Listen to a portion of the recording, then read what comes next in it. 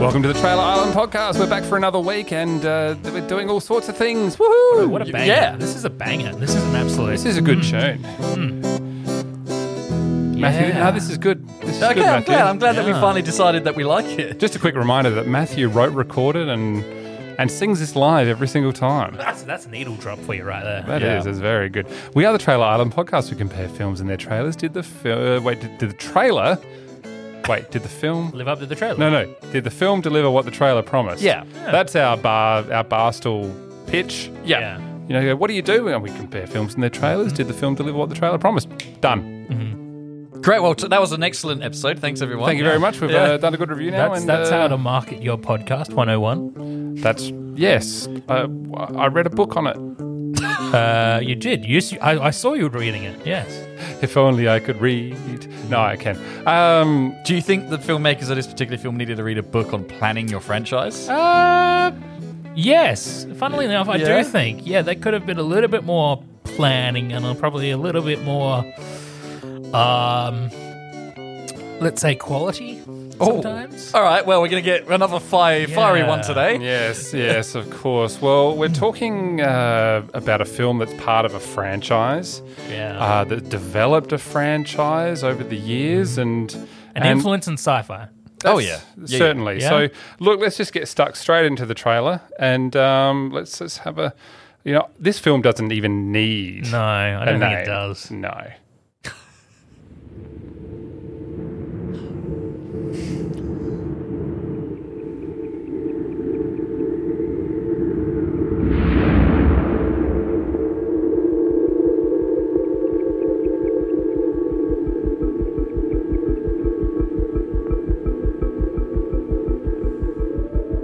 Well, this isn't the film that we were going to be doing, is it? You're playing a trick on me. What are we listening to? Oh, I'm waiting for you to... You'll get there.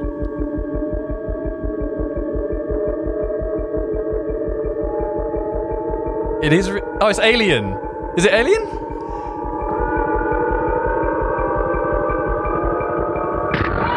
Oh, yeah, it is. Are we doing Alien? We're doing Alien. I thought we were doing the other one. Oh, I'm excited. Hooray. Look at his little face.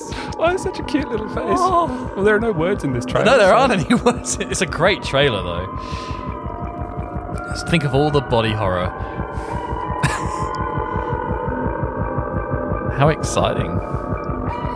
There's been a lot of Ridley Scott the last couple of weeks, hasn't I it? didn't think about that, did I? That's a haunting soundtrack.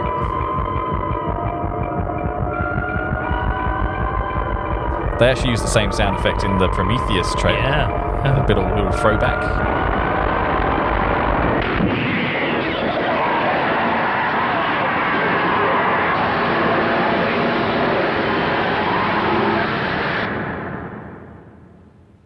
In space, no one can hear you scream.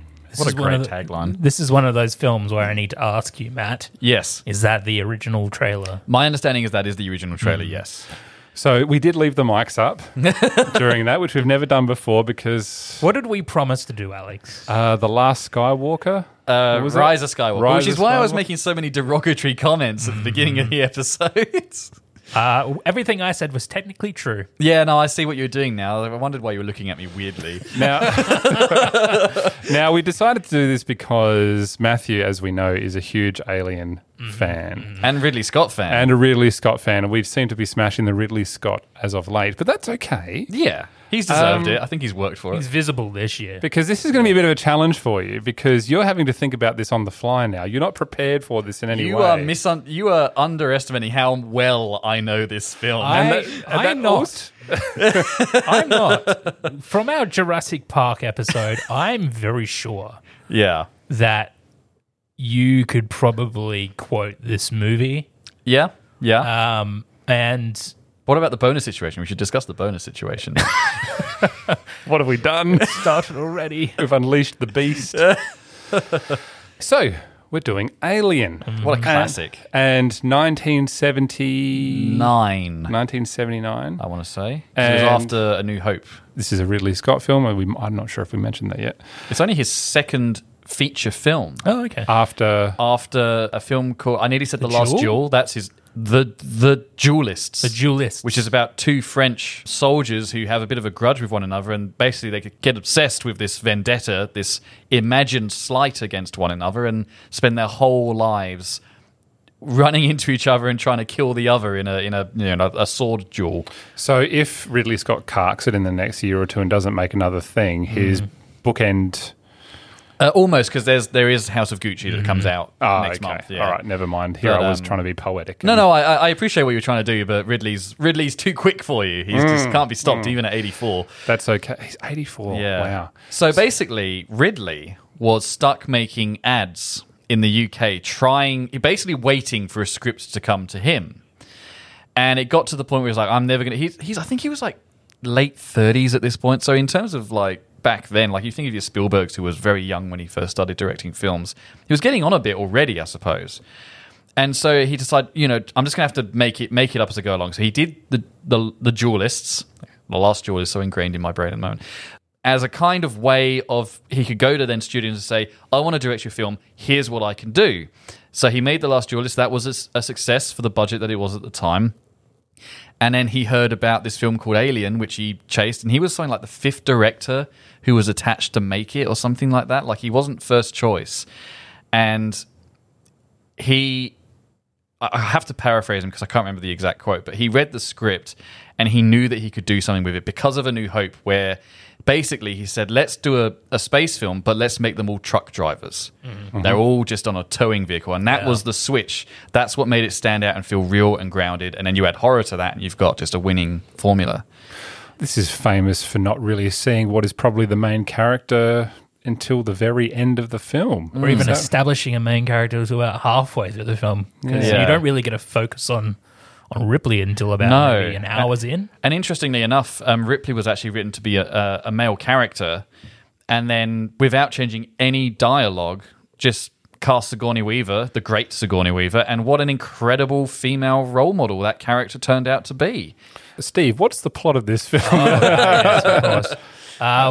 Space truckers are towing something back to Earth. They are currently in... What are they towing? They are towing helium... I just assume you don't know. It's either helium gas or tritium gas. It's one or the other. I think it's tritium gas. From where I think to it's where? tritium. They are going back to Earth, is my understanding. They're on their way back to Earth. They've completed a job from they're on the frontier. The frontier being Outer space. Where humanity is reached? Yeah, because Weyland Yutani, they're not Weyland Yutani at the point of this film. They're just Weyland Company, I think. Weyland Yutani, they become in Aliens, where there's an off-screen merger of companies, and that's James Cameron's film. We'll get to that. Never, probably. Matt's currently perpetually just dragging glasses up his nose frame at the moment. He's like, actually. Anyway, these truck drivers, it's a commission job from Weyland Company to get this stuff back to Earth. It's very valuable. Do you remember when I was explaining the plot? That was so long ago. You threw it. Do you want to take back over? I mean, it'll be more succinct, I think. Yeah, you go on then. You're going to get bogged down in the lore. The lore that this franchise We'll eventually get to Alien v Predator. I don't know. I kind of enjoy Matthew's rambling. Fun fact: this is actually. Wait. Is it a fun fact? I think it's a fun fact. Okay. It's been a while since I've had a fun fact. I think it's been confirmed that this movie takes place in the same universe as Blade Runner. That is a fun fact. That is a fun fact. It's also legit. Ridley Scott swears by it. That's a repeat fact, though, because we've had that fact on the podcast before. Probably said that on the Blade Runner episode. Did, yeah, that's right. So they are coming back from the frontier. They're mining this. It's particularly important gas, I take it, that they're bringing back. Lots of it. And then what? They're in cryo sleep and they get woken up by the ship's computer. The ship's computer's got a distress signal. It's picked up a distress signal? Yeah. And they're like, of unknown origin. Unknown origin. And they stop by a planet, and the ship's computer wants them to check it out. Yeah, which is where we get to the bonus situation. Because if they don't go down to check it out, because they don't want to, because they're scared, they won't get paid. So money and corporate greed is a massive theme throughout this entire franchise. So why won't they get paid if they go... Because it's if you see evidence of intelligent life, you have to go and sit and check it out for the benefit of all humanity and science. And all Oh, of that. so they're somehow receiving an emergency signal. That seems intelligent. They don't know what it is or if it's human or whatever, but it seems intelligent, and it's company policy. It's in their contract that they have to investigate it. Otherwise, they will forfeit their shares. So the horror stakes aren't contrived yet. Okay. This film doesn't get scary until about 40 minutes, almost an hour in. Mm-hmm. Like, it's just kind of them just going... I mean, it's pretty creepy even by today's standards, even when they're on the planet and going through this... They land on the planet. I'm getting ahead of myself. I'm taking over from Steve once again. They land on the planet, and they go and they find a derelict spacecraft of... It's not human, and it's all creepy looking. And then they go in, don't they, Steve? I'm going to throw back to you now. They do, and I don't want to get too into the... They find some eggs. They do find some eggs. John Hurt finds an egg and probably stands a little too close to the egg, and the egg opens up, and next thing we know, John Hurt is being carted back to the ship, unconscious and paralyzed. With something on his face. Mm-hmm. Yeah, something wrapped around his face, a spider-looking flesh thing. And then shenanigans ensue. Oh, yes. I suppose we should really get to it. Possibly one of the most famous film monsters of all time. Mm-hmm. And also probably one of the most famous scenes in horror cinema history, where suddenly John Hurt's character, Kane, he wakes up. Mm-hmm. And the spider thing's off his face and is dead. And they go, great, all right, cool, he seems fine. We'll freeze this thing and take that back to do experiments. Let's have a meal, go to sleep, and we'll wake up when we're at Earth. And they're all sitting around the table there. They're all eating some noodles and what have you. And John Hurt starts coughing a little bit, and everyone's going, well, what's wrong with Kane? He's coughing. Is he choking? And they think he's... The actors did not know that this was going to happen. So Ridley Scott's known for shooting with multiple cameras. So he set up a multicam setup. Obviously, a few members on the crew and John Hurt obviously knew what was going to happen, but the main actors did not know that basically he was going to cough, keel over, and his chest was going to burst open and blood was going to go everywhere and this thing was going to come out of him. And so there are some really cool takes in there, and especially if you watch the director's commentary. It's either Ridley Scott or one of the actresses points them out, where there's a shot of, what's her name? I always forget her name, the really paranoid one. Lambert, thank you, where she gets a dollop of blood on her face and she just like stops acting and goes, oh God, what is this? It's disgusting. And that's just her breaking character because she had no idea that it was going to happen. And she's like, I'm covered in this fake blood now. It's great. It's a great sequence. And the xenomorph is born, the big alien. It's a little chest burster thing and it scuttles off and the rest is history. It turns into a big monster and kills them all. Grows very quickly. It does grow very quickly. That's and it sheds its skin, and it's honestly the most terrifying creature you could ever think of. When I watched this as a kid, I was terrified of it. So I want to point out something that's, I feel like, as terrifying, especially on a second watch through. So there's a character called Ash. Played by the great Ian Holm. Played by the great Ian Holm, who is revealed to be an android. Yes. In a very sort of violent scene. And that's quite a startling bit of the movie. And I really, really enjoy going back and rewatching for a second time and watching Ian Holm's character throughout the whole thing. Because he's very well played. He comes off as like this sort of real pragmatic sort of character for the first half of the movie. But if you go rewatch that with the benefit of hindsight, you now get to see that the Ash is this cold, calculating android who's only focused on trying to get the alien back to Earth to study. That's right. And there's that famous line which is crew expendable, and which is the penny drop moment for Sigourney Weaver's character, which is, oh, we're on our own. They don't care about us. They want the creature. And again, that's, it goes back into corporate greed as well a little bit. We were talking about The Green Knight last week and about hitting the audience over the head with the theme. Ridley Scott's clearly kind of an advocate for women and feminism, I would suggest, because ultimately this film is about rape, which is not something you think of. But when you think about the designs for the creatures and all the things that happen, it's not to get too in detail because it's pretty horrendous, but that's what the movie is about. And that's why it worked so well that they changed Ripley to become a female character. And so even in what is even called by Ridley Scott a B-grade horror film, you're still able to tell a story and have thematic statements and do that with subtlety, unlike The Green Knight. And really pull it off in a way where, sometimes you don't even notice it unless it's pointed out to you. And that's I think was really the genius of Alien is, yes, there's the very clear and present horror of just this alien creature, but it's also tapping into the horror that humans are capable in terms of corporate greed, sexual violence, all these horrible things. And that's why it's such a horrifying film, is it touches on all those things. And it's just genius filmmaking. Do you think that's a theme that you come across when you watch it for the first time? That you're I don't think so. I mean, it's hard for me because I watched this because Mum and Dad, well, I mean, we were old enough, but they were like, you'll love this film. We've always been talking about the Alien films. So as a kid, it's just a horror film. But then, especially after going to film school, watching Ridley Scott's other works, again, films like Thelma and Louise, and obviously now recently The Last Duel, I think it's a theme that he touches on quite a bit because if done well, it can raise awareness, and also in case of this film, it's sort of subjecting a lot of the male characters to that in a kind of flip of the theme, if that makes sense. I'm not an expert on this, but am I kind of making that clear? Yeah, well, it's also built into the design because H.R. Giger had to sort of design the alien to look a little bit phallic. Very sexual, just like the spaceship, and then even just the chest burster scene in itself is quite phallic. But that's what the film's about, and that's why a lot of people complain about not so much Jim Cameron's sequel Aliens, because that is a great sort of film about someone suffering from PTSD overcoming their PTSD, which is a terrific film.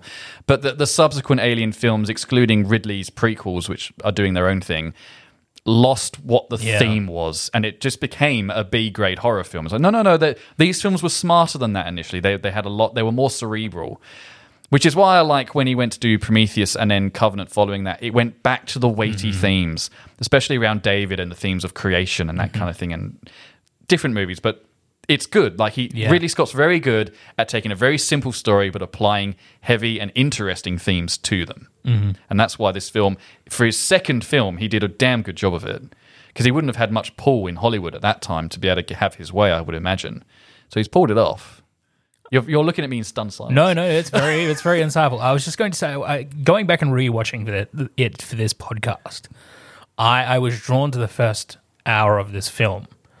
And trying to think back as to what an audience might be feeling in 1979 if they had not seen the trailer to this film and known this is a horror, because the first hour of this film is all set up. Yeah, it is. It's very slow setup. It's Jaws. You don't see any villain until halfway through.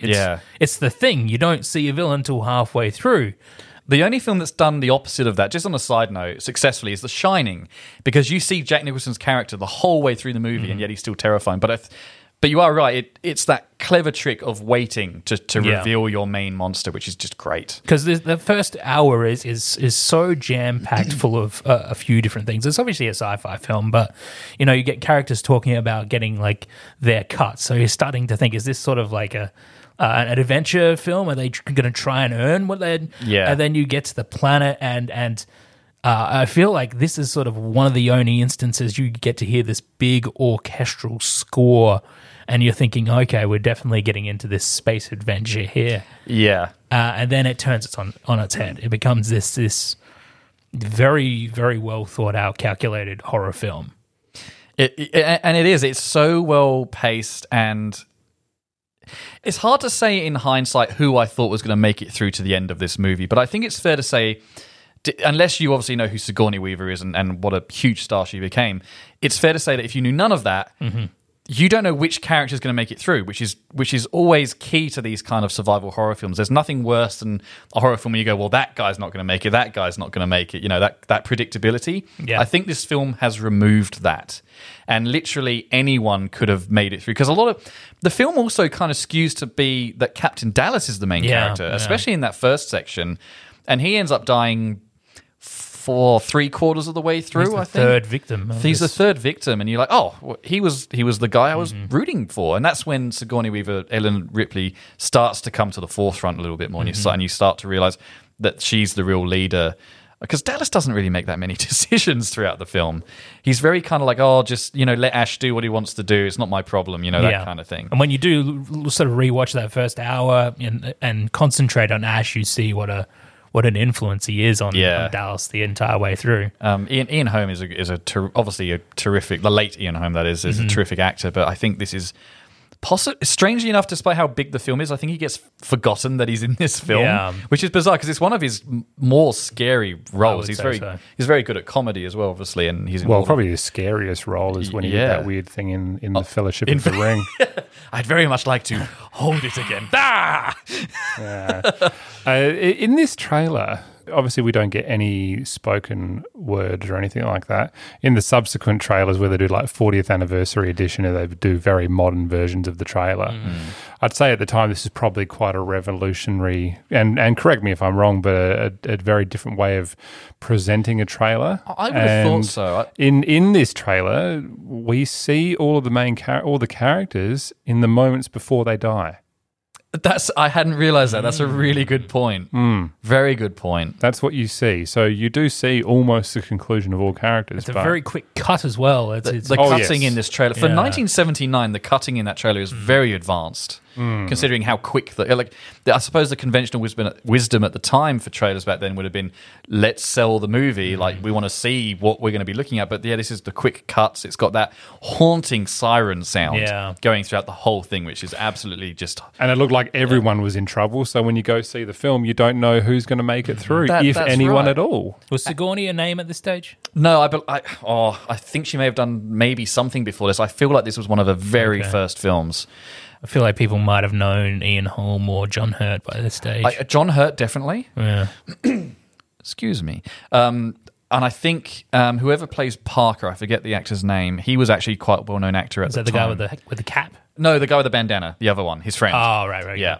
So there are some sort of well-known names for the time in there, but Sigourney Weaver definitely wasn't one of them.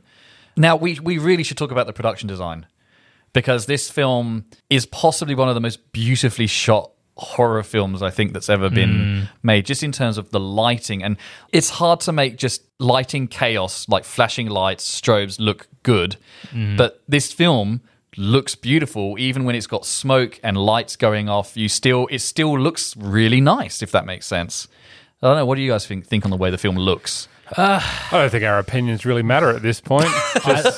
If I was going to be picky, there are shots of the Nostromo where I go, this probably Nostromo being... the spaceship they're flying on. Okay. I have a feel like Nostromo hat at home. I believe you. I feel like it could have been lit a little bit more. For sure. They try to make a silhouette the best they can against deep space, and and you do see a little bit of a silhouette, but sometimes it just needs to there needs to be like brightness behind it or something. Sure.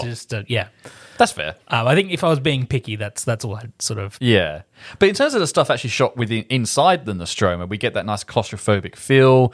This is one of the first films that really gave people a fear of negative space in shots. So someone could be looking up, again, this is an audio medium, but someone could be in sort of, I have to try and, am I telling it to me or to you guys?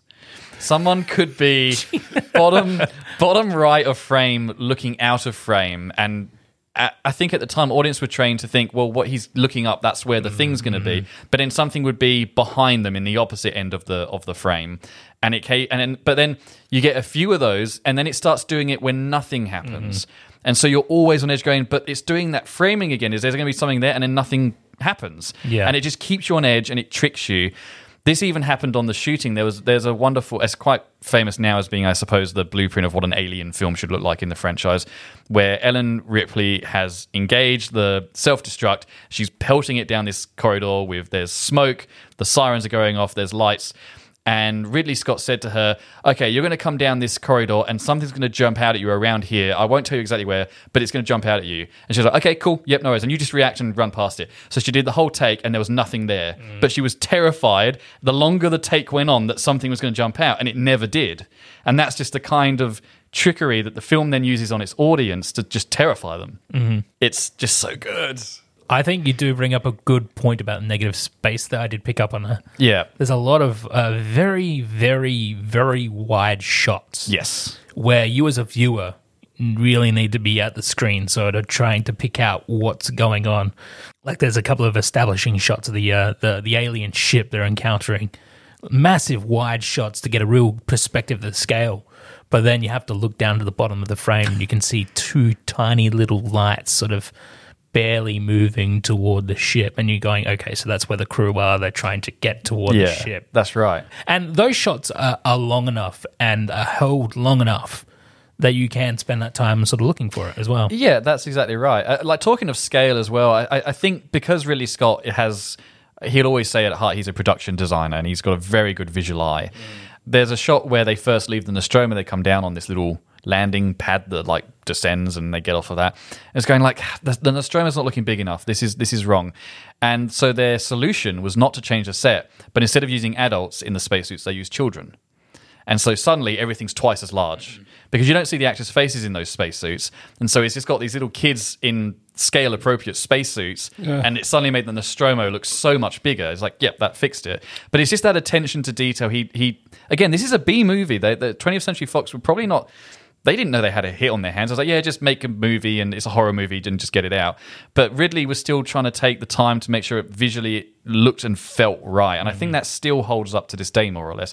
Like you say, some of those space shots of the Nostromo when it's clearly a model don't really look that good. But that's it's a picky one. Yeah, I mean, it is 1970. I mean, even A New Hope doesn't really look that good anymore, does it, really? No. Well, could you say the same thing for negative sound as well? So silence. yes. So silence. The use of silence at the beginning is terrifying. Because, correct me if I'm wrong, it's been a while since I've seen it, but is it in the space shots you don't actually hear anything? Is that correct? There are moments of that, yes. Which space doesn't carry sound. Well, it's like the whole tagline, which apparently terrified people even without seeing the film. In space, no one can hear you scream. Yeah. Just the concept of that was And terrifying. I do like that it allows scenes to be quiet. Mm-hmm. Like there's not music playing under muted conversation. It's like a clicking of machine going on in the background. Nothing more than that. And the soundtrack following on from that. I mean, apart from this big orchestral score of the shuttle leaving the Nostromo going down to the alien planet, the score is very, very minimal. It's there. It's there. It's creating an atmosphere, but it's very minimal. It's almost Hans Zimmer before Hans Zimmer was a thing. A lot of it's just a drone that you don't, like, with some subtle percussion that you don't really pick up on. It's just there to add to the atmosphere. It's just sound design more than music. Oh, I just realized I want an Atticus, a Trent Reznor, an Atticus Ross Alien soundtrack at some stage. Actually, that's a really, really good idea. Oh, to be honest, you could probably just grab any of their soundtracks and put it on any film and it wouldn't matter because they all sound pretty similar after a while. Whoa. Well, you're not wrong.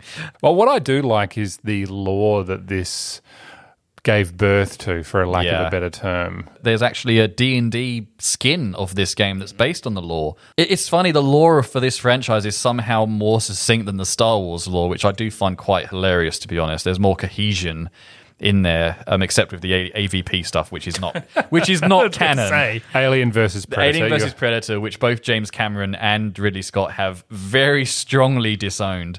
Just because it's a stupid idea. Yeah, no, you're right. The lore, like with the Weyland-Yutani backstory, there are whole books, and I have a couple of them, that literally have made up an entire company's worth of backstory that's never mentioned in the film. But it's there, and it's like documented year by year. And it's considered canon? And it's all considered canon. This is all stuff that's been like published by 20th Century Fox or whatever subdivision do the books and that kind of thing. And it's all canon. And it's all more or less as you would. I mean, there are always going to be little plot holes. It's not perfect, but it's pretty strong. Yeah. Especially when you bring in the Prometheus and then the Covenant movies. Even they only strengthen the lore, but they also fit into what was already existing. And it's just like a sort of, what's the word? It's like the Silmarillion. It kind of reminds me. It's got just that completely unnecessary, but well thought of and just lovely to delve into if you really want to, backstory and lore that just fits. It just fits. It's nice. It's like poetry. It's like poetry. It rhymes. But I think this film was absolutely groundbreaking in terms of some of the things it did. Without this film, we wouldn't have had Blade Runner in the way that Blade Runner looks. That original Blade Runner film, which is just obviously gorgeous.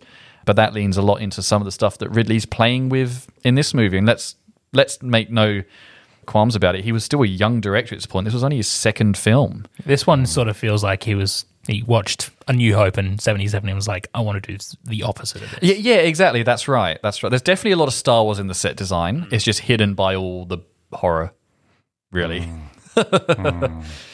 But I would love to think that you mentioned earlier, if someone sat down to watch this without watching the trailer, because Jerry Goldsmith, who did the soundtrack, also does the Star Trek soundtracks at the time. So I'd love a Star Trek fan to sit down and go, oh, space adventure, here we go, and then just get absolutely... It's Jerry's Goldsmith, guys. Yeah. What is... Oh, this is very... Oh, they're touching down on a planet. This is very much like Star Trek. They're going to do some exploring and... Oh, God, turn it off! I wonder if you could watch it now for the first time and appreciate it for what it is. I hope so. I think what will young audiences will struggle with, and this isn't me trying to sound like an old man having a go at young people, is just the pacing. Because it's very deliberately slow at the beginning. Again, it takes like an hour for anything significant to happen. But that's deliberate. The film works because of that time that's spent at the beginning. There almost needs to be a rule of thumb for people of this generation watching these movies, just to be, hey, guys, prepare for an hour of setup. Yeah. You know? I think there also needs to be a bit of acknowledgement sometimes. What I hate, and I suppose maybe it's just me as a film lover that maybe I'm a bit bigoted, but it's the whole, do you want to watch this? No, it's an old movie. Well, don't watch it through a lens, like you don't watch an Alfred Hitchcock film through the lens of someone who's just gone to see Blade Runner 2. They're going to look very different. You watch it through the lens of, this is an older film, however, it's still going to... that story visually should still translate to today. It's just I'm going to notice that the cameras are often very locked off, or there's a lot of dollying, that kind of thing. It's a slightly different language, different techniques. I think there needs to be an understanding of that. I certainly have never had an issue watching an older film because I go, Bridge on the River Kwai is not going to look like Hacksaw Ridge. It just isn't. Mm-hmm. Set in the same period of history, made in very different times, they're going to tell the story differently, but that doesn't mean they're any less valid. And if you are a young person watching this movie, just know that I'm there with you when you see a wider shot of the alien and you think, yes, it looks silly. Because the guy in the costume is not the CGI monster we're all used to. No, it's a man in a suit. He's going to move around like a mannequin a little bit. And then when Dallas gets killed, he is going to jump out with his arms out like that. I still love that. I think it's amusing. Because it's still a jump scare, but then it's followed by a laugh. Yeah. And I was like, they clearly didn't intend that, but it's just for me, like, it's kind of funny. He just wants a hug. He just wants a hug. He just wants a hug. Just the xenomorph is misunderstood. Him sliding through a room, though, looking... Yeah. That's just a little bit... But again, like in 79, probably Yeah. still the scariest thing someone had ever seen. Yeah. You know, I mean, same as that lightsaber fight between Obi-Wan Kenobi and Darth Vader in A New Hope today, let's be honest, looks ridiculous. Mm-hmm. But at the time, it was like, wow, look at the laser swords, and Darth Vader's scary. Like, it comes with the territory of the time. Like, there are definitely things, and I watch this film pretty regularly, as people probably would have guessed from my reaction to the surprise of having done this. But I still think the film has aged quite well. And some of that's aided by a very, very good remaster. Like, they've cleaned up a lot of the grain, and it does look pretty, especially I think it's on Disney Plus actually, in 4K, and it looks amazing. Like it. I think those are probably my qualms. Like, if I had not seen this in high def, sort of remastered, my biggest qualm would be a lot of those darker shots, stuff on the actual alien planet. Yeah, really hard to distinguish. But when you watch this remaster, you get to see the full scope of the alien in the chair. You get to see the eggs. You get to see the mist. You get to see John Hurt's face most of the time. Yeah. Like when I first watched this movie, it was really, really hard to discern John Hurt's face for some reason. Oh, I think the first time I saw this was on a 4x3 pan and scan VHS, which I have to admit, looking back, must have looked horrendous. Yeah. Like, this is a very widescreen movie. To have a 4x3 pan and scan is, now you wouldn't imagine ever doing that, but obviously back in the day it was common practice. Quickly describe what a pan and scan is. So quickly? Yes. So you've got a widescreen image, you have an old... TVs at the moment are 16:9, they're widescreen.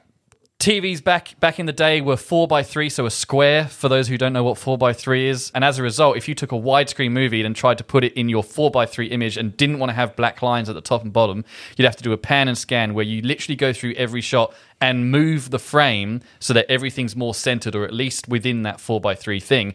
As a result, you're chopping bits off the end of the image. The classic example as well is The Shining, because The Shining was stuck in 4x3 well into the DVD years until the Blu-ray came out and it was finally in widescreen again. But pan and scan, back in the day, you kind of got away with it. It's a horrendous thing to do. Never do it. You're cropping the video. You're losing vision. Don't do it. How old was Ripley in this film? Ripley? I don't know. Oh, God. I've never really guessed at her age. I've always assumed sort of late 20s. It's disappointing. Do you? How old is she? No, I just thought you would know this. I'm going to look it up. Wouldn't she just be whatever Sigourney's age probably was? That's kind of what which is probably mid-20s, mid-late 20s. That's kind of what I thought. I mean, if he's looking at commerce records for Wayland Yutani, I would have thought he would. Ellen Ripley. I hate to see what Age. the predicted suggestions based on Matthew's search history Oi, are. oi. Ellen Ripley. First film. Tentacle. Ellen Ripley. That's the longest wheeze you've ever got. No, that was him. Ellen Ripley panty. Jesus. Ellen Ripley, Jesus. Ellen Ripley singlet. There is a fan alien site that I'm on here. It's called Xenopedia, Okay. which is not a great. That sounds like something you get charged with at the police station. It's actually not going to say. She must be late 20s, I reckon. Anyway, I can tell you how old her daughter is when she dies in the second film. She's 87. This is why I thought he might know. Yeah, I let you down. I'm sorry. okay. Anyway, do we wrap now, or do I we think let we're Matt? wrap. Do we just? Did Steve? Do you and I just go get a coffee and leave Matt recording for a bit? I think or- I know what he's watching tonight. When do we... Oh, yes. So we've just discussed the 79 theatrical cut. Can we talk about the 2001 director's cut now, which had Quickly. extra scenes? So there's a great extra scene that they've added in the director's cut, which that was shot in 79. It was shot in 79, they just didn't use it. And then James Cameron took the idea and utilized it quite extensively in the second film, which is the idea that the alien, when it captures someone, it puts them up in a wall of gunk and keeps them there and captures them, leading into this idea of like a hive, like they're ants and there's a queen ant. That scene is in the director's cut, and it was cut, but so when you get to the second film, you see that it's like it's all new. And I like that they've added it back because it sort of teases that there's more to this creature than we're letting on, and you don't discover it until James Cameron's excellent sequel, which is called Aliens, which was released 86, I think. So a little while after the first film. Anyway, that's my little thing on the director's cut. There's a little extra scene in there, which is quite fun. Okay. Yeah. I'm done. I can tell that. This has been lovely, though. Thanks, Wow. guys. So I've really enjoyed this. I'd like to maybe afterwards. I'd like to know how were the eggs there in the first place. Well. I have to talk about Prometheus and Covenant. Please do. I love. Yeah. If you've got to this point of the podcast and you do like to wrap things up, well, who knows what's going to happen? I don't know. Matthew, continue. I'm just trying to think about being succinct because I'm aware that normal people who don't go and see the new Bond film 3 times in the first 2 days of it being released, are probably quite bored at this point. That was specific. It was, because I'm proud of it.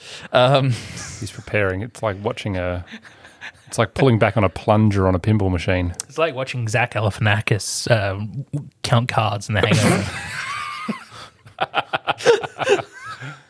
I don't think I can do this succinctly without giving you the entire plots of Prometheus, Alien Covenant. All I want to know is why the eggs are on the planet and they just happened to hatch at that time. So, well, they hatch when they sense that there's a viable host near them. Okay. So you will see that John Hurt stupidly touches the egg and it reacts to his touch. It makes a sound, and that's when it opens up because it senses he's Okay, there. and the eggs are already there. How? Because, short version, the space jockey, the alien in the big chair that they see on that spaceship, is part of a species of aliens that we humans in universe call the Engineers, and they manufacture all different kinds of weapons of mass destruction.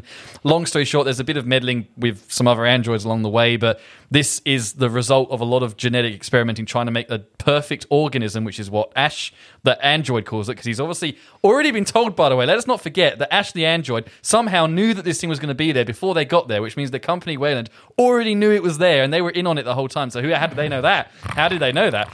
No, So- Steve, I'm interested. How did they know that? Because of events that happen in Prometheus and Covenant with an android called David who's doing a lot of very naughty things.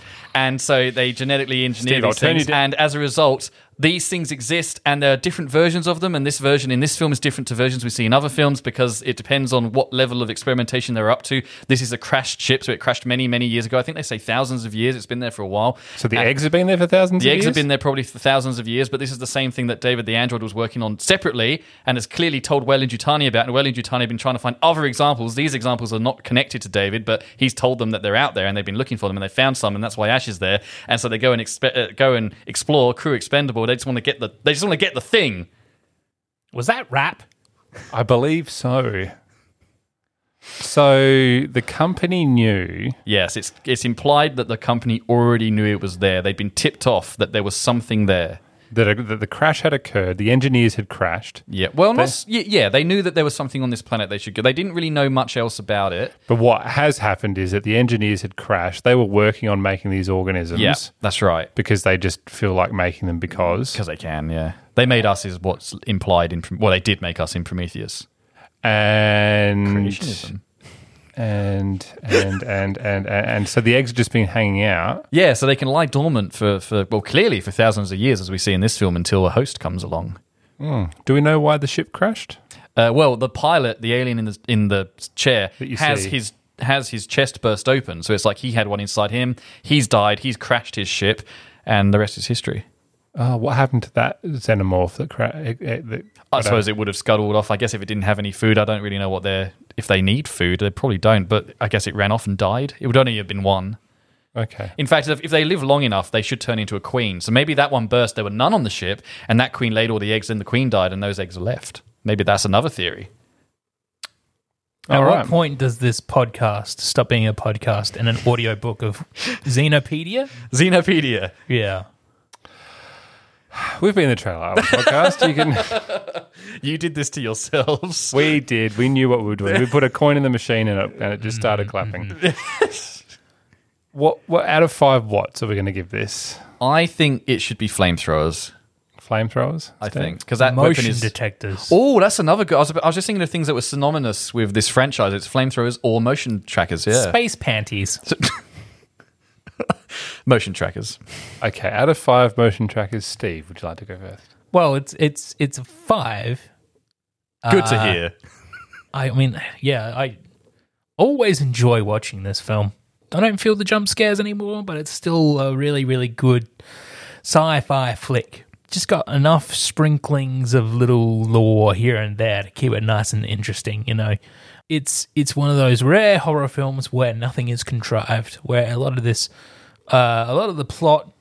No, actually, if you really wanted to pick apart this plot, you go, oh yeah, why they enter an alien ship on an alien planet without proper protocols? Why'd they bring it back on a ship? All that sort of stuff. But no, it's a perfect film. Perfect organism. Mm-hmm. I'll just go 5 as well to prevent any damage to my person on the part of Matthew. No, I wouldn't. I wouldn't judge. And mirroring Put down those, the knife. Put down the flamethrower, Matthew. Matthew. Yeah, no, it's a 1 from me. No, it's a 5. Obviously, this was possibly, along with maybe Gladiator, the first Ridley Scott film I saw, which for me is obviously of significance because he's my favorite filmmaker. And I still love that whenever I go back through his movies, this one is still the one, alongside a couple of others, that really stand out still. Like, I think just what a stellar effort and what a luck of just luck of talent coming together, really, that this film even happened and is as good as it is. So yeah, 5 from me. This is a terrific film. Don't watch the 4th Alien film, Resurrection. It's terrible. I think it's good 90s fun. Oh, no, it's 90s fun, but it's complete opposite of what this movie is. Name all the films in the franchise. In order? Prometheus, yes. Covenant. No, in release order. In release order? So Alien, Aliens, Alien 3, Alien Resurrection. I'm ignoring AVP. Then AVP 2. AVP doesn't stop. And then there was Prometheus, then Covenant. AVP Requiem, sorry, yeah, that's what it is, yeah. So Home and Away with Aliens is that one. So Prometheus and Covenant all happened before Alien? That's right, they're prequels. Okay. Yeah. Which are very good. We're hoping to get the 3rd one. They're meant to be a trilogy, and we haven't got number 3 from Ridley yet because of the Disney acquisition of 20th Century Fox slowed him down. No, we're going to get an Alien TV series. Yes, we are, aren't we? We mentioned that a couple of weeks ago, I think, and I'm actually kind of keen for that. With Noah Hawley, who I trust him. Adapted Fargo for TV. Yeah, and Legion, Fargo, as we yes, discussed. Legion, yes. I trust him because Legion has some pretty It's got horror in it, that TV show, so I think he can pull it off. Okay. Alex, you look exhausted. I feel like I've been watching a lovely tennis match this afternoon, evening, morning, depending whenever you're watching this, listening to this. We hope that this has been commute friendly for you, or however you listen to our podcast. And thank you for getting to this far as well, Yeah, how long have we We're been? pushing over 40 minutes. I'm so sorry. And He would have kept going. I would have. I That's can. okay. I can. No. Maybe we can just do a special episode on Alien Appreciation. Please. And anyway, but today is not that episode. Despite as close as we have gotten to that, today is not that episode. So if you don't mind, Matthew, that's given it a nice 15 out of 15 for a surprise episode on Alien, I appreciate the surprise. I especially enjoyed that a lot more than Rise of Skywalker. which we were going to talk about. Yeah. We should probably talk about it. If people want us to still do Rise of Skywalker, let us know, I guess. I have things I want to say about it. Fair enough. Well, we've been the Trailer Island Podcast. You can find us wherever you find your podcast: Google, Apple, Spotify, Deezer, Amazon, all the podcast places. You can find us, and obviously you have found us because you're listening to us and you're listening to this particular section. But it means you can let other people know, and they'll be like, "Oh, what thing is the podcast on?" Like, it's on everything. So there's no excuses for not finding the Trailer Island Podcast. It's a bit aggressive. No, it's just applying facts to a situation. Okay. All right. Okay. So just give us a 5-star rating. No. Make sure to give us a 5-star rating and give us a review, subscribe, whatever, blah, blah, blah, so you never miss an episode of Matt. And you can reach out to us via all the socials, Facebook, email, contact at, I almost said contact at, I don't even know what, at trailerisland.com.au. Yeah. Socials and The stuff. socials, Instagrams, Twitters, and all that. As always, I've been Alex, and I was joined by Steve Utani. You stole my Matthew Wayland. Building better worlds. Are they matched with Tyrell Corp in any way? There is links in Prometheus. Yeah. Good night. I'm gonna go watch Alien now. Where'd that cat go from? Jones. Jonesy!